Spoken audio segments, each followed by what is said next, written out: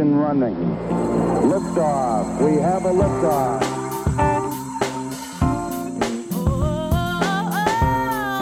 A wise man once said, "You don't choose the podcast chooses you." So consider yourself one of the chosen ones. Join us as we discuss books, masonry, esotericism, mysticism, lore, and more.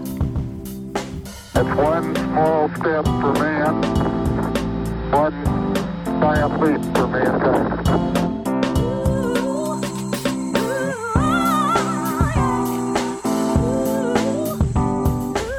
In this episode, we discuss the 12th degree, Master Architect.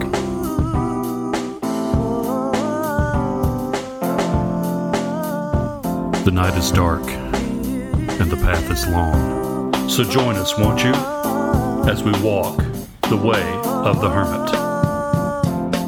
Tranquility Base here. The Eagle has landed. Hello, Dave. Hello, Gene. How's it going? It's going good. Are you ready to have that Casey Kasem moment and keep your feet on the ground and keep reaching for the stars?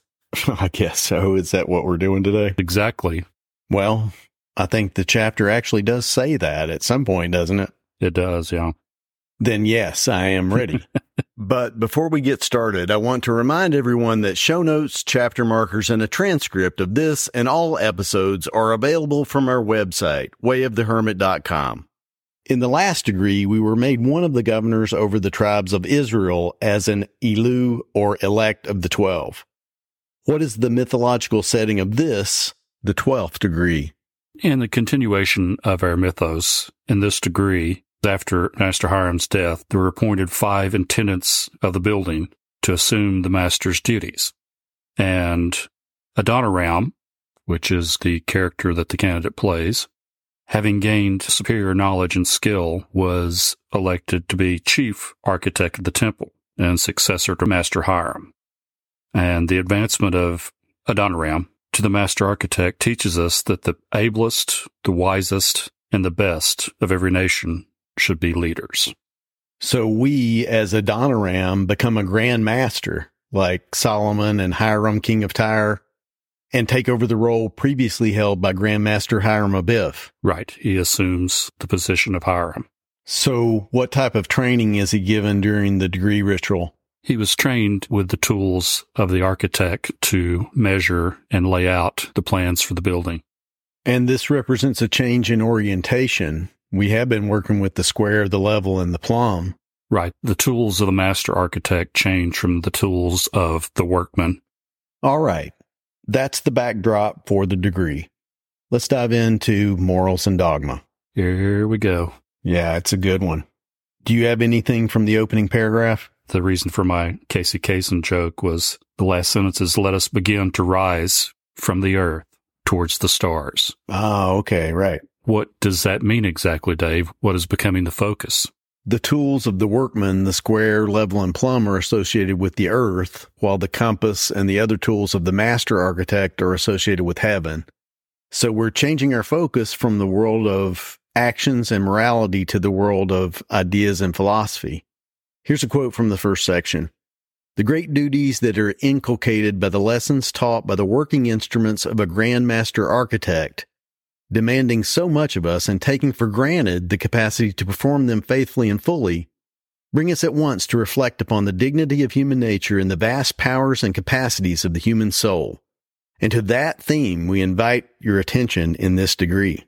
So what does that mean for us going through this degree?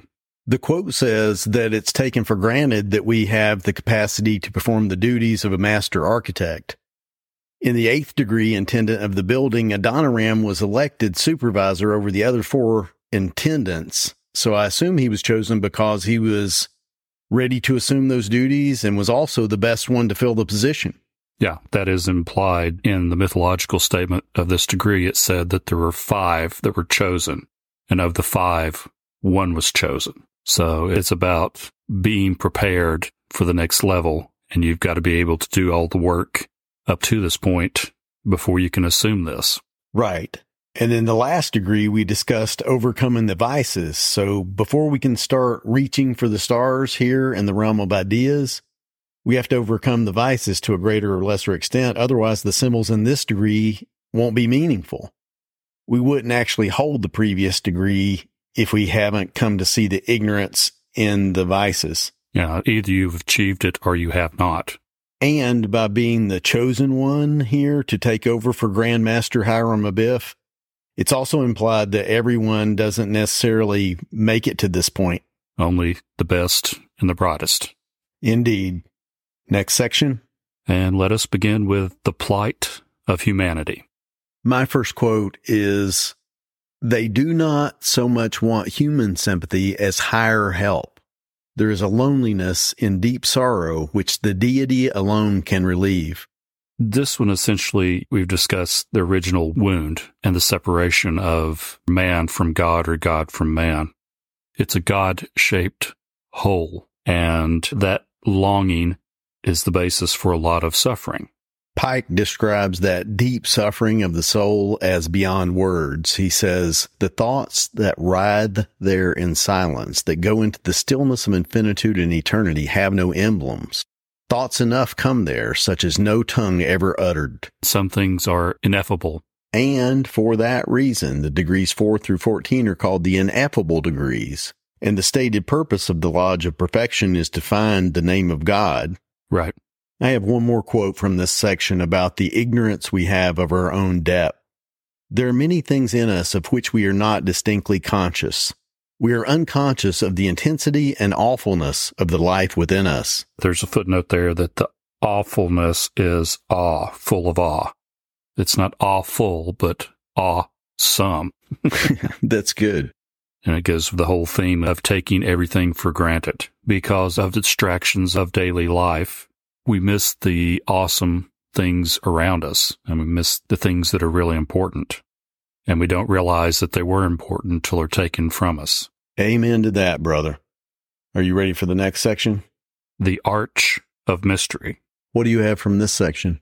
It continues on the theme of the world is a big, wonderful place, and we're rarely aware of the sacred that is right in front of us. Do you have a quote from there? Yeah.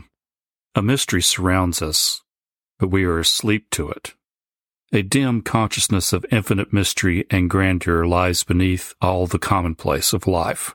There is an awfulness and a majesty around us." Again, there is the awe that we should feel all the time. I think Pike tries to ground that awe to a personal feeling of sacredness when he says, "Something of sublimity and sanctity has thus flashed down from heaven into the heart of everyone that lives.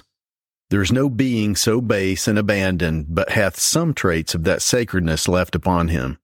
Yeah. Everyone holds something sacred.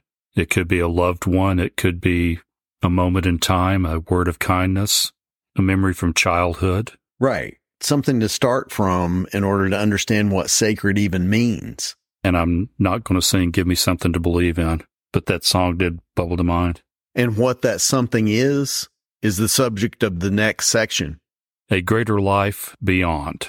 The first quote I have here is, "There is more here than the world we live in. It is not all of life to live. An unseen and infinite presence is here, a sense of something greater than we possess, a seeking through all the void wastes of life for a good beyond it, a crying out of the heart for interpretation, a memory of the dead, touching continually some vibrating thread in this great tissue of mystery." What did you take as the meaning of that quote? It had a couple of meanings. The continuum of human life, that you're part of the great stream that is humanity. And there's a sense of an infinite presence, something greater, something bigger than yourself, both within you as I can be better than I've been before, and beyond you that you reach for to experience. And it says in certain moments, the better you can rise up and reveal itself. And that can happen to any human being at any moment, because there's a spark of divinity in each and every one of us. So what is that spark of divinity? That's kind of a theme that runs through all this, is what separates us from the beasts of the field. Consciousness, self-consciousness, and the use of the intellect to discern. I think that is a key point in this section, and the last quote I have here speaks to that. To all situations, to all fortunes, high or low, the mind gives their character.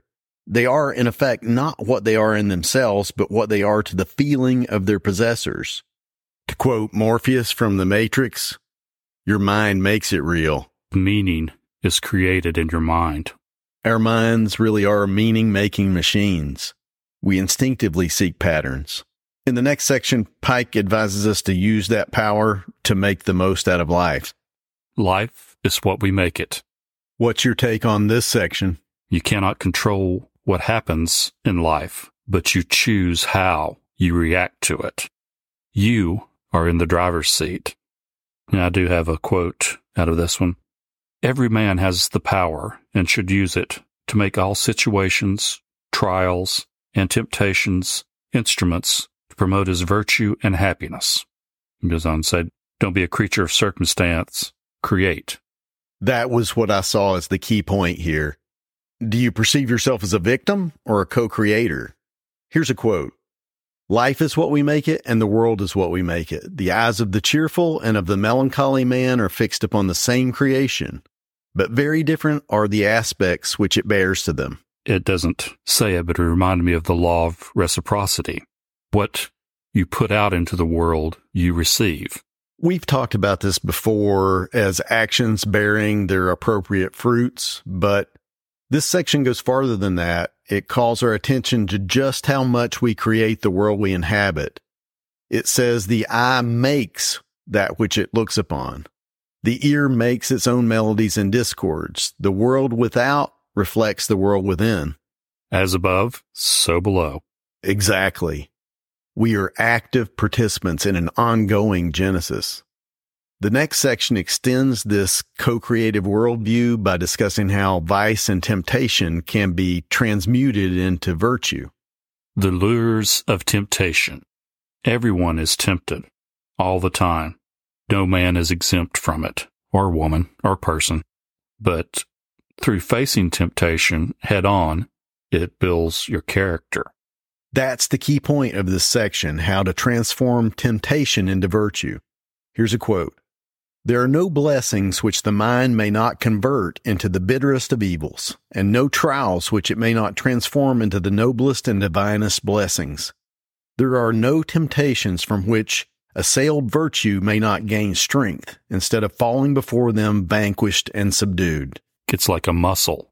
If you don't use it, it atrophies and it becomes weak. That's a good analogy. The one I kept being reminded of was misfortune and temptation as a grinding wheel or stone that can either dull you or sharpen you. In the last degree, we focus on the vices. In this degree, we see that virtue, by definition, can only be had by overcoming something. Do you have another quote from this section? I got a quote near the bottom of it. To sigh sentimentally over human misfortunes is fit only for the mind's childhood, and the mind's misery is chiefly its own fault. What does that say to you? Well, that quote continues by saying that the mind is appointed under the good providence of God as the punisher and corrector of its own fault. When it is miserable, it has planted the thorns in its own path. It grasps them and cries out loud in complaint, and that complaint is but the louder confession that the thorns which grew there, it planted. Yeah, it's a self-correcting device, which goes back to natural law and providence of God. That self-balancing aspect of consciousness and reality is actually easier to see in terms of cause and effect when we're talking about our own personal mistakes. It's harder to understand when someone close to us dies or a tragedy occurs. Those terrible events are actually teaching moments. That's hard to see. Right. But nothing in this world lasts. And believing that there is an underlying unity to things doesn't mean that nothing bad ever happens. Or to do my best, Sam Elliott, sometimes you eat the bar, sometimes the bar eats you. That's a way you could say it. Another way would be to say that when something bad happens, it doesn't mean that God hates you, but if you're suffering mental anguish as a result of it, there's probably some lesson to learn there. As you said in a previous episode, there is acceptance and there is misery. Things are what they are. This points back to the principles and the practices of Masonry that have been presented are supposed to arm you. Right, with truth, so that we can see things in a different light and hopefully make the best we can of everything. It would help if we actually believed that there is an underlying order and meaning to what happens, and that is the subject of the next section. God exists and cares for us. This right here is a proverbial can of worms, my friend. It is indeed. So where do you want to start? First thing I got is the footnote. It says how he changed Dewey's text, which is where it's coming from again, Dewey's Discourse on Human Life. On this, Hutchesons and Monson wrote, Pike's comments about the Hebrew concept of God as revealed in the Bible should be taken as his own opinion. I saw that. Pike criticized the emphasis on the fear of God in the Torah. I thought that was funny since religious toleration was a theme of a previous degree. Yeah, he may stray and get kind of personal about it, which is not very Masonic, but it's very human. I'd heard this before, but I dug on the word that's translated as fear, Yareh or Yin Ra, which also means reverence. So it's how it's translated and the intent of what the original passage meant. Well, to read reverence for God instead of fear of God would definitely change the way those passages from the Bible make you feel. Where did you find that alternate translation? I came across a really good website. It's called HebrewForChristians.com. It's very good because it takes things from a Jewish perspective and puts them in plain language that's easier to understand. I'll link to that website in the show notes. I'll also point out that the web address is HebrewForChristians.com. Anyway, what do you think Pike is trying to say in this section? Well, he's basically laying out the case that we have the God-shaped hole, that we need God in our lives. And this is where things get sticky. I think this degree is intended to help you deconstruct what the word God means to you because that word carries so much baggage. Right.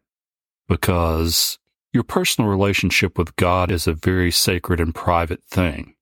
You tell me what you believe about God, and it's like the ultimate Rorschach test. I can tell you what kind of person you are just from that. That's true because all we have are our concepts in our mind to relate to. And whatever the ultimate reality is, I don't think it'll fit into any of our boxes. I think that Pike is putting forward the premise that a belief in God, and I'm using that word loosely, is the only basis for a moral philosophy. Do you believe that? I don't know. Personally, I have a family member whose name I won't mention that is an atheist. But this person is a family man and has raised two wonderful children, obviously loves them and tries to do right by them without, quote unquote, having faith in God. But don't you have to have faith in something to behave morally? Basically, I believe there's an underlying connection between us and that there is a unity behind things. But to take the standpoint of an atheist, if there is no God, which to me means that there's no underlying unity, why would you choose to behave morally? What would cause you to want to do that? I guess because this person is trying to be a good humanist, be a good human, without the overreaching, powerful God telling you what to do. Well, if God is the ultimate cause and effect, that's like a kid complaining when a parent tells them not to put their hand in the fire. It doesn't make it any less true just because an authority figure told you. I know, I'm trying. The question is still, why choose to do good?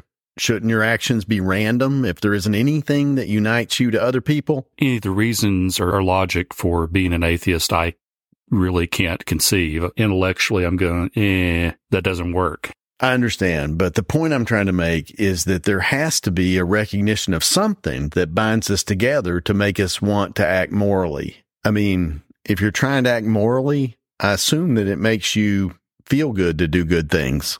Of course it makes you feel good to do good things. Why? And why is that feeling important enough to modify your behavior because of it? I think that feeling is a starting point. You might say that feeling is what is held sacred even by atheists who want to act morally. They might not want to call that conscience, but, whatever you want to call it, there's a faith implied in that others have similar feelings to you. That they are fellow human beings that have the same feelings that I have. Right, but it is faith because you can never know what anyone besides you thinks or feels. You make assumptions because of how other people act. You have to have faith in that shared experience of consciousness and even hold that faith sacred to build a moral philosophy on it. So what you're saying is the principles are still there, even though there's a denial of this ideal. There's a great overlord. Maybe. I think that most people who deny the existence of an underlying unity are confused by preconceptions based on how they've heard people use the word God in the past. Right. Prepackaged. Yeah. I think this degree is supposed to help you strip back those preconceptions back to some basics in order to build a philosophical system on top of a firm foundation. Trying to unpack it and throw away the baggage. At least for the time being, and by that I mean for this degree, because, that's the reason for the different names of God given in the different degrees. But anyway, we could talk forever on this topic. Let's move on to the next section. Religious faith is indispensable to Masonry. It's short, but it's just reiterating the point that faith is an integral part of our human makeup. Do you have a quote from this section? Yep. We must of necessity embrace the great truths taught by Masonry and live by them. To live happily, I put my trust in God, is the protest of Masonry against the belief in a cruel, angry, and revengeful God, to be feared and not to be reverenced by his creatures. There's the word reverence chosen over the word fear again. Yes. The main point of this section, I thought, was that because we humans live mostly in our heads, we have to rely on faith where animals use instincts. We can't tell instinctively whether we should trust someone just by smell. Well, maybe you can with some people. The only quote I had for this section is, if we could cut off all sense of these truths, the man would sink at once to the grade of the animal. To put it another way, because of our big brains, we need to base our actions on principles and not just sentiment. Yeah, because as the master architect, you have to make the plans from the ground up. Firm foundation. Exactly.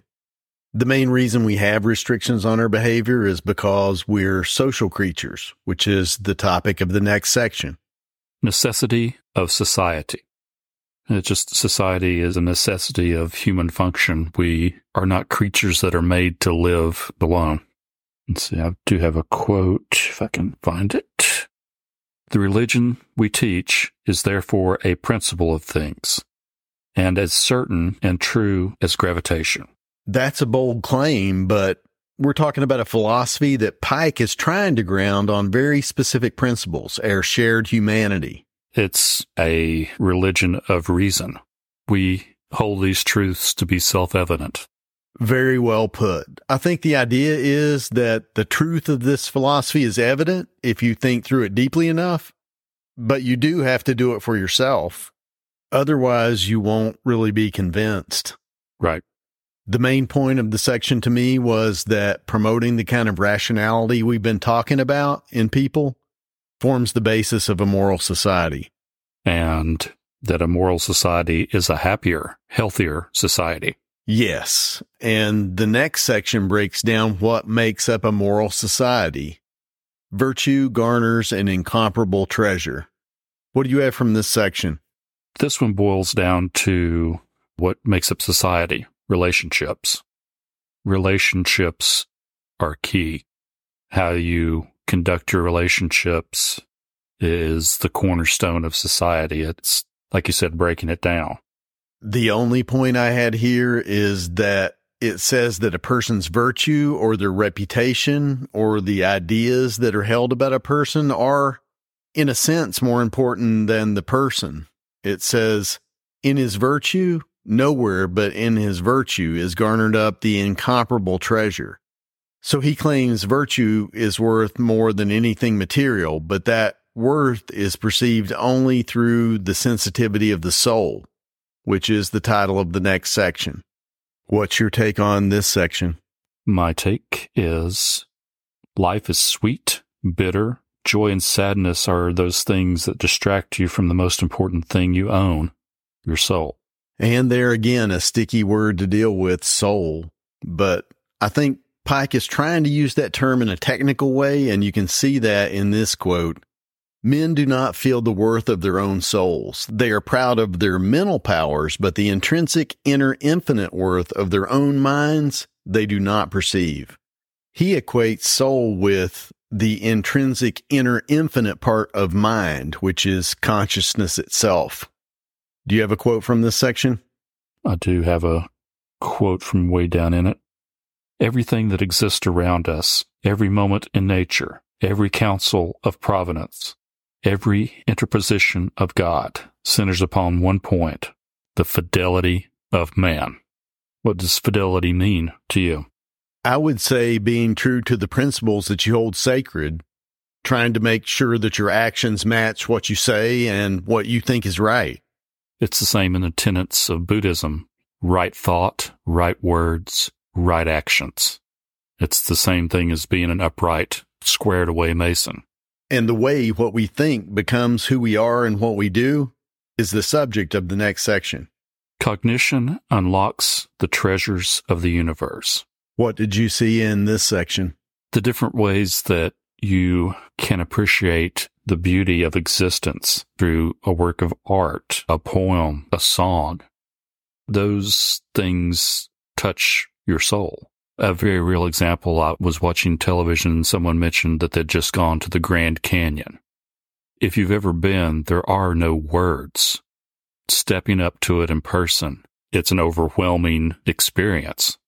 You literally lose the power of speech. And that's the definition of ineffable, incapable of being expressed in words. We can think thoughts that are beyond words, and that is the key point in this section, that consciousness gives meaning to everything. Here's a quote. Most glorious is this capacity, a power to commune with God and his angels, a reflection of the uncreated light, a mirror that can collect and concentrate upon itself all the moral splendors of the universe. It is the soul alone that gives any value to the things of this world. Boom. Do you have anything else from this section? I do not. I have one more quote. Virtue, heaven, and immortality exist not, nor ever will exist for us, except as they exist and will exist in the perception, feeling, and thought of the glorious mind. It's all in your head. Right. You do have to understand that you're never dealing directly with the things in themselves, but always your perception and conceptualization of those things. They're all symbols that you are, whether you know it or not, creating with.